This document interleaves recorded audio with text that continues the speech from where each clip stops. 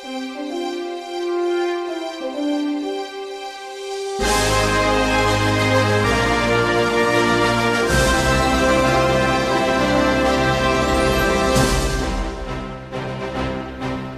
back to State and Local Government.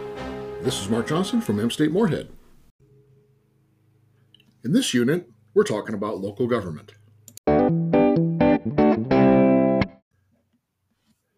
first thing we need to talk about is what's the difference between a county, a city, and a special district. So let's take these one at a time. Counties originally started as subunits of state government.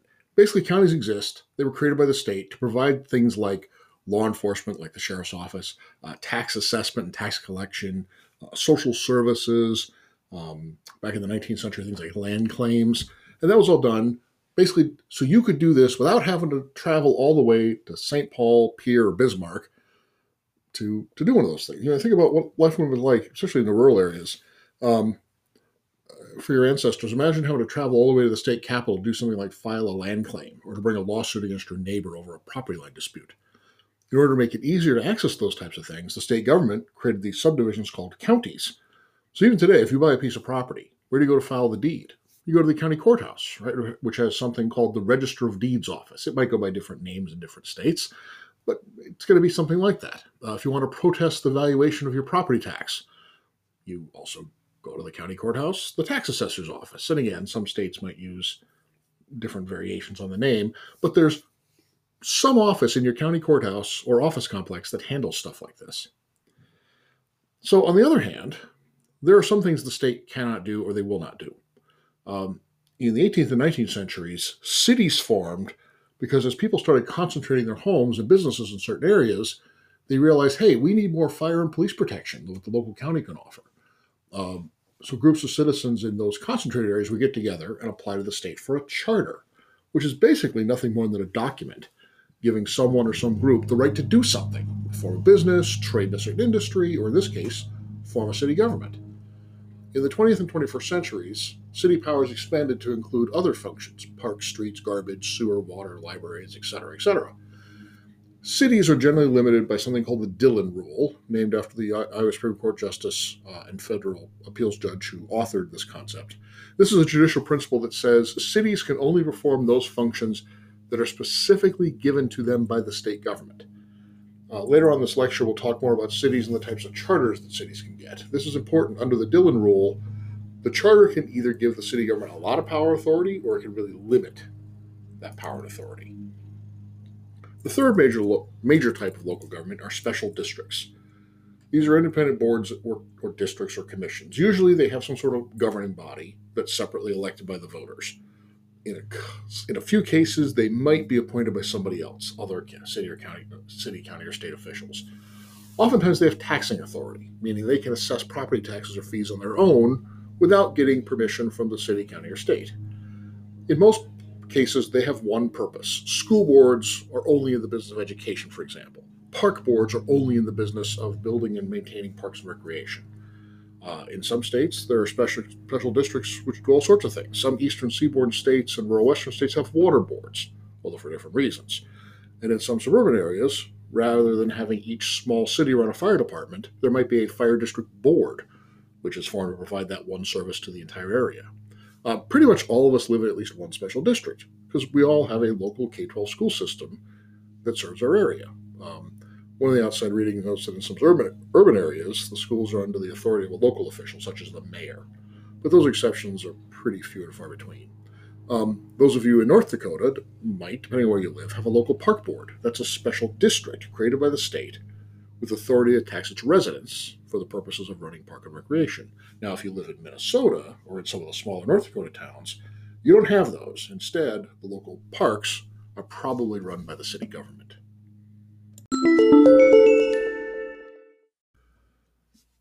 As I said earlier, states can limit the powers of city government under this thing called the Dillon Rule. And the way they do that is through the charter. Again, the type of charter that a city has indicates what types of functions the city will be allowed to perform.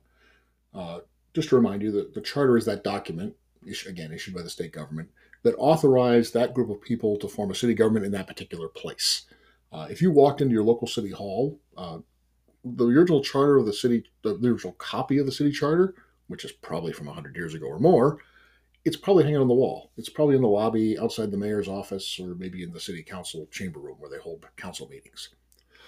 Um, the most commonly found type in the United States, especially in smaller towns, is something called general law. And they sometimes call this statutory cities or statutory municipalities, whatever they call it.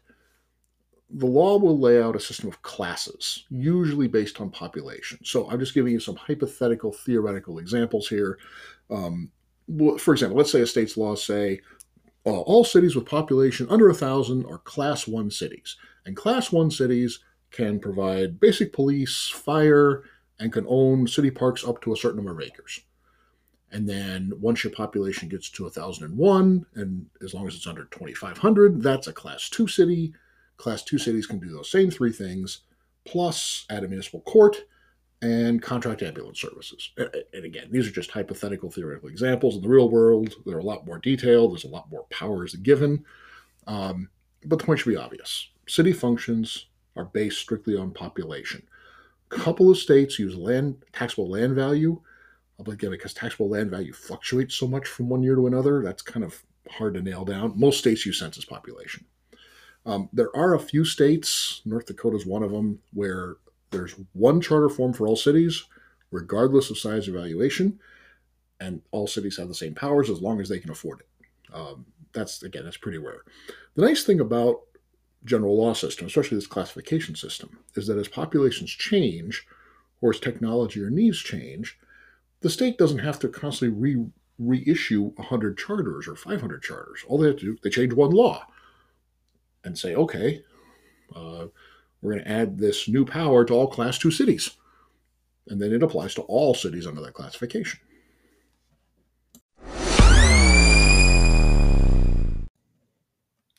The second type is the home rule city.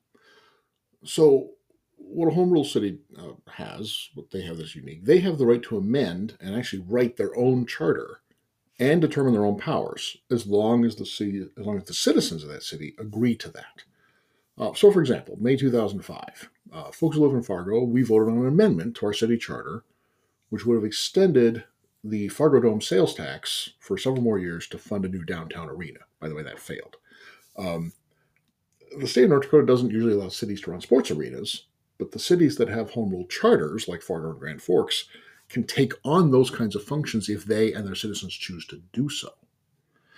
So, as I said, the amendment failed, but the decision to not fund that function was strictly that of the citizens of Fargo, not anybody else's. In 2018, Fargo citizens voted for an amendment to their charter to adopt a very unique form of election called approval voting. North Dakota law lays out some options for how city council members and mayors are elected, but because Fargo is home rule, they could use options that weren't on the state's list. The third type is something called special legislation. These are found in many parts of the country, although they're somewhat only apply to certain particular situations. They tend to be most limiting and most commonly found in the South, especially Alabama. Historically, you used to see them in Georgia as well. Under special legislation, or what are sometimes called local law provisions, a city has to get specific approval from the legislature before they can do something. A good example of this is bonding, borrowing money in Alabama. The 1905 Constitution, which is the one they still operate under down there, has a $50,000 limit on the amount of money that a city can borrow. Now, in 1905, $50,000 was a huge amount of money. But today, you probably know this, if you've ever tried to, you're in the construction business, or if you've just ever, priced this out, $50,000 would barely buy you a large garage. You can't do much for $50,000 these days, at least in terms of large expenses, in terms of what you get. If an Alabama city wanted to, say, borrow money to build an extension to the fire station that was going to cost more than $50,000, they would have to wait for permission from the Alabama legislature to actually borrow that money. These types of provisions have tended to really limit what cities can do. A little bit closer to home, this goes back a few years now, there was this big debate over the Twins and Viking stadiums. And there was the state legislature, you might remember, had a role in all that. Hennepin and Anoka counties were asking for specific permission to impose a sales tax within their own borders in order to fund those stadiums. Um, Hennepin County needed such a law to help fund its portion of the Twin Stadium, and Anoka County, which is where the Wilf family originally wanted to put the new Viking Stadium before US Bank got built. Anoka County would have also needed a similar law to be approved by the legislature because they weren't allowed to impose that kind of tax. Um, you might recall from an earlier unit that Alabama's constitution is the longest in terms of pages and word count in the country. A lot of that is because there's all this language about very specific provisions that only apply to a particular county or an individual town or an individual city. There's been a long running debate in Alabama over getting rid of that old constitution and streamlining it. And one of the major barriers to that is resistance from legislators because they like that ability, they like that power to pass local laws. You might also remember from that same unit that Georgia was the last state in 1983 to completely rewrite the entire Constitution from scratch using the Constitutional Convention method. One of the biggest changes they made in 1983 was to prohibit the legislature from passing local laws that only affected a single county, school district, or city. That change came after a long, decades-long debate over whether the legislature should be able to limit what cities could do in the first place, especially in those fast-growing suburbs around the Atlanta area. So while this was an issue historically in Georgia, it's no longer the case, but it's still possible in many states, particularly for these very unique sorts of things like sports stadiums or regional rail lines, things along those lines. Historically, in most of the United States, there are three primary forms of governance models used in cities. Now, actually, there are four. The National League of Cities articles talk a little about this. But unless you live in New England, you've probably never heard of the town meeting, nor will you ever have to worry about the town meeting. That's a very unique form used only in northeastern states, where local decisions are mostly made at some sort of annual or biannual or maybe monthly meeting of all the residents of the town. For our purposes, we're only going to talk about the three that actually tend to exist in most parts of the country. So the first, and probably the most common, is the mayor council. The title is a little misleading. It implies that all these have a mayor who sits in some position of greater authority over the rest of the city council. That may or may not necessarily be the case. Some of these cities have mayors who are elected citywide, and they might have some sort of special authority over council meetings. Some cities have citywide elected mayors who only have the title, and they have no other power than any other council member. Still others have a council member who holds the title of mayor because he or she was elected to that post by their fellow council members. What they all have in common is this idea that the elected officials have responsibility collectively for city employees. The council is responsible for hiring and firing the police chief, the park superintendent, the fire chief, etc. Now, there are some strong mayor systems where the council might have to defer to the mayor's authority in those decisions, but the decision still rests with an elected official. Several of the outside readings and the text contain discussions about weak mayor and strong mayor. And you're going to notice in my notes I put that in scare quotes. This is not a formal distinction, at least not legally. But it's very common for people who study public administration. Public administration is a specialty field within political science that mostly focuses on local government. The public administration scholars tend to classify cities as strong mayor or weak mayor. It's usually based upon things like, under the charter or under the governance model form, does the mayor have power to do things like veto laws, propose a budget, hire and fire people without a full vote from the city council, and so on. The second most popular, and one that's probably growing the most in popularity, is council manager. The principle behind this system is that you need to insulate city administration from politics. Get a professional administrator, usually someone with a degree, urban planning, public administration, something like that, and put them in charge of the day-to-day operations of the city. In a pure council manager form, the city manager is the only employee who's actually hired or fired by the council. And then that manager, in turn, is responsible for hiring, firing, and supervising everybody else. So, by everybody else, I don't mean the council. I mean, again, the fire chief, the police chief, the director of the solid waste plant, that sort of thing. The way this is different is because the council doesn't share direct authority over the department heads. They're only responsible for the hiring and supervision of the city manager. In Moorhead, for example, up until a couple years ago, the city manager was a guy named Mike Redlinger. The city council decided we're going to let him go, not because they were unhappy with the job he was doing, but there were some employees, particularly the deputy city manager, that the council wanted fired. And when Redlinger said, I'm not going to fire them, the council said, okay, fine, we're going to fire you instead because you're the only person we have direct authority over. You will probably notice when reading through the descriptions of this type in the book and the outside sources that the concept of a mayor is kind of missing from many of these systems. Some of them might have an official called council chair, whose primary job seems to be running the council meetings. Now, some council manager systems do have an official called a mayor. Moorhead has a mayor. But if you actually watch how the Moorhead City Council functions, and if you read the charters of how these council manager systems function, there's very little actually that official has special power to do. Mostly they run the city council meetings, and they don't really have any unique powers because most of that day-to-day management, again, goes to this hired gun, the city manager. The last one to talk about is the commission. I keep wondering every year, should I continue to talk about commission? And I still do because West Fargo and Fargo insist on keeping them. And so because we have two major cities in this area that still use it, I still talk about it. You'll see in my notes, and I think the book mentions this as well. In fact, many books don't even talk about the commission system.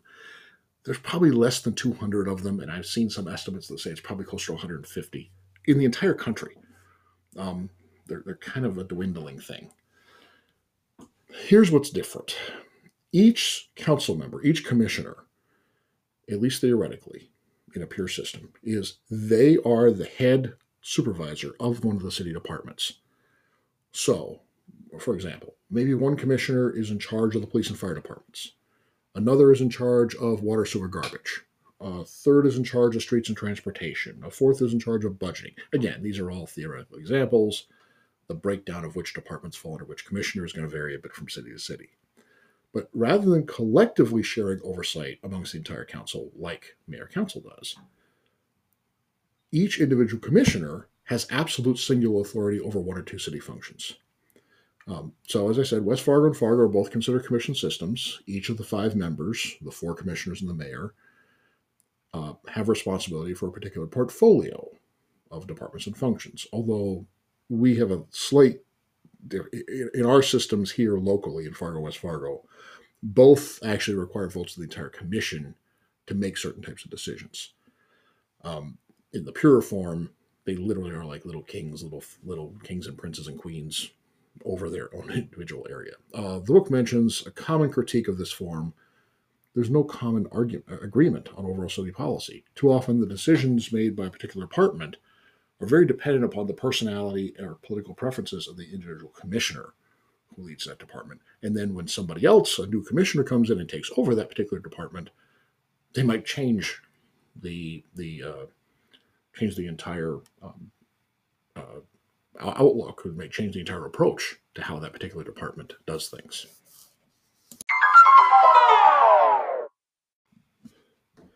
One last thing to mention are Indian reservations.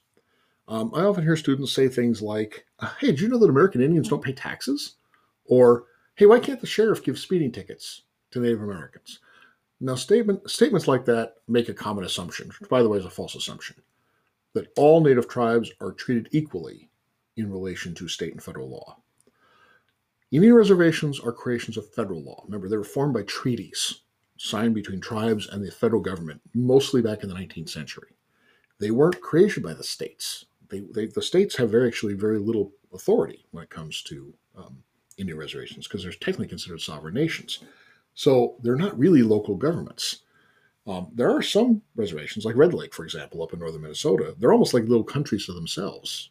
But then others, like White Earth, is still subject to state taxation while having their own police authority. And then there's others, there's some reservations out west in Montana and Washington in particular, which are a little more land grants, and there's no real governing authority given to the local council. Here's why. Each tribe made its own treaty with the federal government. Some of these treaties date from very early, 1830s or earlier. Some weren't negotiated until almost 1890. Each individual treaty, depending on who signed it, when, what was the military situation between the U.S. Army and that tribe at the time, Lots of different factors go into this.